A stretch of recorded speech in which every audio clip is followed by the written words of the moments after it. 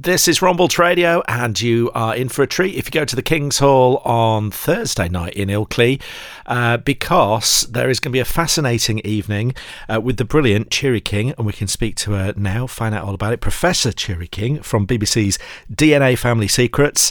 Hi to you. Hello. Tell us about your show that's going to be coming up on Thursday at the King's Hall in Ilkley. What kind of things are people going to be finding out about if they come along? Okay, so I'm going to start at the very beginning because I was really lucky to work under the guy who invented DNA fingerprinting. So we're going to start with that and about how you can use DNA to identify yourselves, and then about how DNA can help you with your family history. So I started off in the very early days of genetic genealogy. So it was using DNA fingerprinting on a piece of DNA known as the Y chromosome. So the Y chromosome comes down through the male line from father to son down through the generations, like our surnames. So the question for my PhD was, are all men alive today with the same surname? Are they all related to each other? Because if they are, they should all have the same Y chromosome. And David Attenborough took part in my study. He's like my poster boy, because if you look at Attenboroughs around the country, 90% of them have got identical or near identical Y chromosomes. Most of them are descended from a single Mr. Attenborough who lived a few hundred years ago. Then I'm going to go behind the scenes, gossipy behind the scenes tour of the Richard III Project, and then into DNA Family Secrets. Series 3 goes out on Wednesday. This is a program I do with Stacey Dooley, where we use DNA to help people trace long-lost family members, that kind of thing. In terms of who's doing this, is it people who know a little bit about their past and think, well, I want to just kind of fill in these gaps, or is it people who know absolutely nothing? Both. The people who come to us on the program, sometimes they're adopted and they don't know anything about their ancestry, or they've been told something about their ancestry and they just want to know if it's true. So Matthew is actually a really good example of this. So Matthew was on series 2, and he came to us. He was adopted, and he knew his mom was white, British, and he had always been told that his dad was Jamaican, but he wasn't sure if that was just something that the social workers had told him. When I did his DNA, I was like, you are not Jamaican. Your biological father was from the Seychelles. So his DNA was this amazing mixture of like France, English, bit of African, bit of Chinese, this kind of thing. And that's because the Seychelles started as kind of a trading nation. So you have people from all over the world. But we couldn't say anything about who his biological father was. But after I finished filming with him, before the program went out, suddenly somebody popped up on one of the DNA databases, and I could trace his half sibling. So I managed to find this chap, and it was really amazing because I was sort of chatting to him. I was like, oh my goodness, send through a photo of yourself. And when he came through, I was like, oh my goodness, you look just like Matthew. It was amazing. So it was really nice. So they were able to film a little piece where Carl and Matthew said hello to each other, and the program goes out. Carl has no idea who his father is either. And the program goes out, and then somebody emails me and says, you know what, they look just like my cousin. My cousin has passed away. And I'm like, is there any relatives around? He said, well, his sister's still alive. So I was like, would she do a DNA test? So she did a DNA test, and now they know who their biological father is. So that's the sort of thing that people come to us. They either don't know anything about their ancestry, or they might have taken a DNA test and found out that their biological parent isn't who they thought it was, or that kind of thing. And then we have people like donor conceived who come to us and say, look, I'd like to know something about my ancestry, or even know who my donor parent is.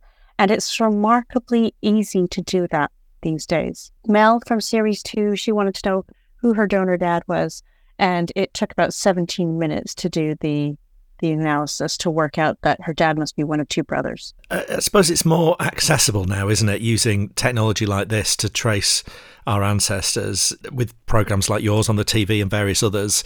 There's that desire there for people to find out about their past. Absolutely. So it's for people who either they know a bit and they would like to build out their family trees or understand a little bit more about their ancestry. The people who we get usually have got quite deep, lifelong questions.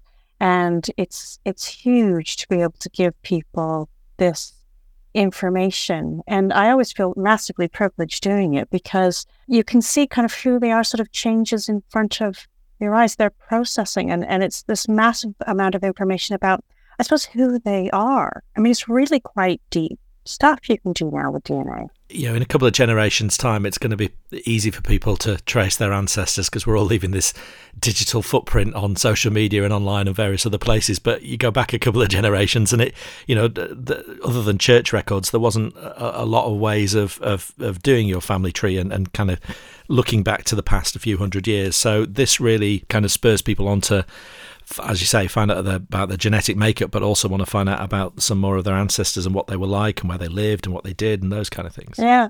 I mean, obviously there's things like census records and this kind of thing. I mean, the first thing I always tell people, if they say, I want to start my family history, what should I do? But my first thing is go talk to your older family members and do it right now. Because I swear to you, you will kick yourself that you didn't do it. The number of people who said to me, oh, I really wish I'd asked my grandmom, mom, dad, this kind of thing, information. Go and do that now. And there's such a wealth of information now that's out there in terms of, you can go on websites like Ancestry and Find My Past and things like this, where it's amazing. You can do a search for a name and it'll pop up records and you can start to build your family tree. I mean, it's really incredible what you can do these days. And the DNA work that you obviously do, through the TV show and things like that, it's interesting, but the real significance is the projects you've worked on, such as, helping to identify that those remains did belong to King Richard III. And that is, a moment in history now, isn't it, in terms of what you can achieve with this stuff? Oh my goodness, yeah. I mean, that was an incredible project to be a part of. And yes, so what you do is you take the DNA from the remains. And it's the same as any kind of forensic case. So if someone's missing, you kind of go, okay, so if I go missing, they go, okay, so she's, in her 50s and she's got brown hair and green eyes and she's this tall and this kind of thing. Same thing with Richard, right? Okay, so what do we know about him? So we know he's buried in the choir of the Church of the Greyfriars. He's died in a battle. Shakespeare talks about him being a bunched back toe. And there's one contemporary source that talks about him having one shoulder higher than the other. We know he was age 32 when he died, all that kind of stuff. So when we uncover the remains, and we have got the remains of somebody who's in the choir of the Church of the Greyfriars, age 30 to 34, the radiocarbon dates come back, right? He's got back injury, he's got severe scoliosis of the spine.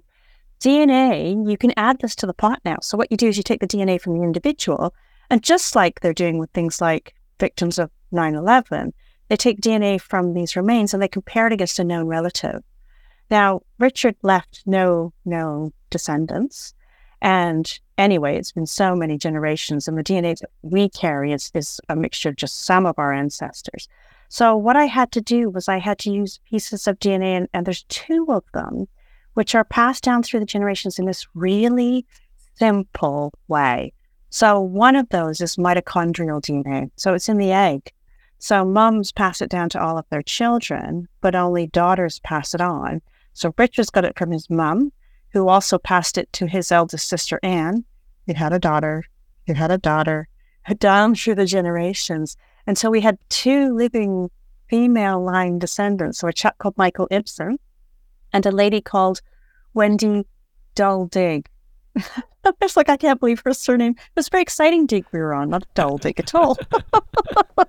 But they were 14th cousins twice removed through the female line. So we're expecting that they're going to have identical or near identical mitochondrial DNA, and that should match the skeleton. And it did. Wow. So yeah. Oh my goodness. I know how lucky I am to have been involved in that project. Just amazing, really. And obviously people could come on your TV show, they could, pay a lot of money, but there are kind of simple ways people can use DNA testing to find out themselves. There are kits you can kind of send back in the post and things, aren't there, these days? Absolutely. And I'm the first person to say there's a lot of just free help online. There's all kinds of Facebook groups and things like that, but things like Ancestry, 23andMe, those are the ones I say to go for first because they've got the biggest databases, and also bit cheekily, you have to pay to get a kit to go on them. So if you can only do one, I always say do Ancestry, biggest database. But then what we do, and this is what I do on the program, is you download raw DNA data from those, your results, and then you can upload them to other databases around the world. And this maximizes the number of genetic matches that you get, and you can start to, these are your genetic relatives, so they're related to you somehow. So then it's a case of just building the family trees to see how you connect. It's quite fun, and it's something you can do with your kids or, siblings and this kind of thing. You can start to build out this lovely big family tree and see how you're connected to all of these people. it's quite a fun hobby. What do you hope people who come along on Thursday night in Ilkley will kind of take away from coming and listening to you? Well, I'll give a little behind-the-scenes glossary stuff about the Richard III Project, but also some tips and tricks about things that you can do and how we do the work on DNA family secrets and how other people can use that if they want to also answer questions about their family history. Brilliant. Professor Turi King is at the King's Hall in Ilkley, 7:30 on Thursday night. You can find all the details about how you get your tickets on our events guide at rombaldsradio.com. Great to speak to you. Lovely to talk to you.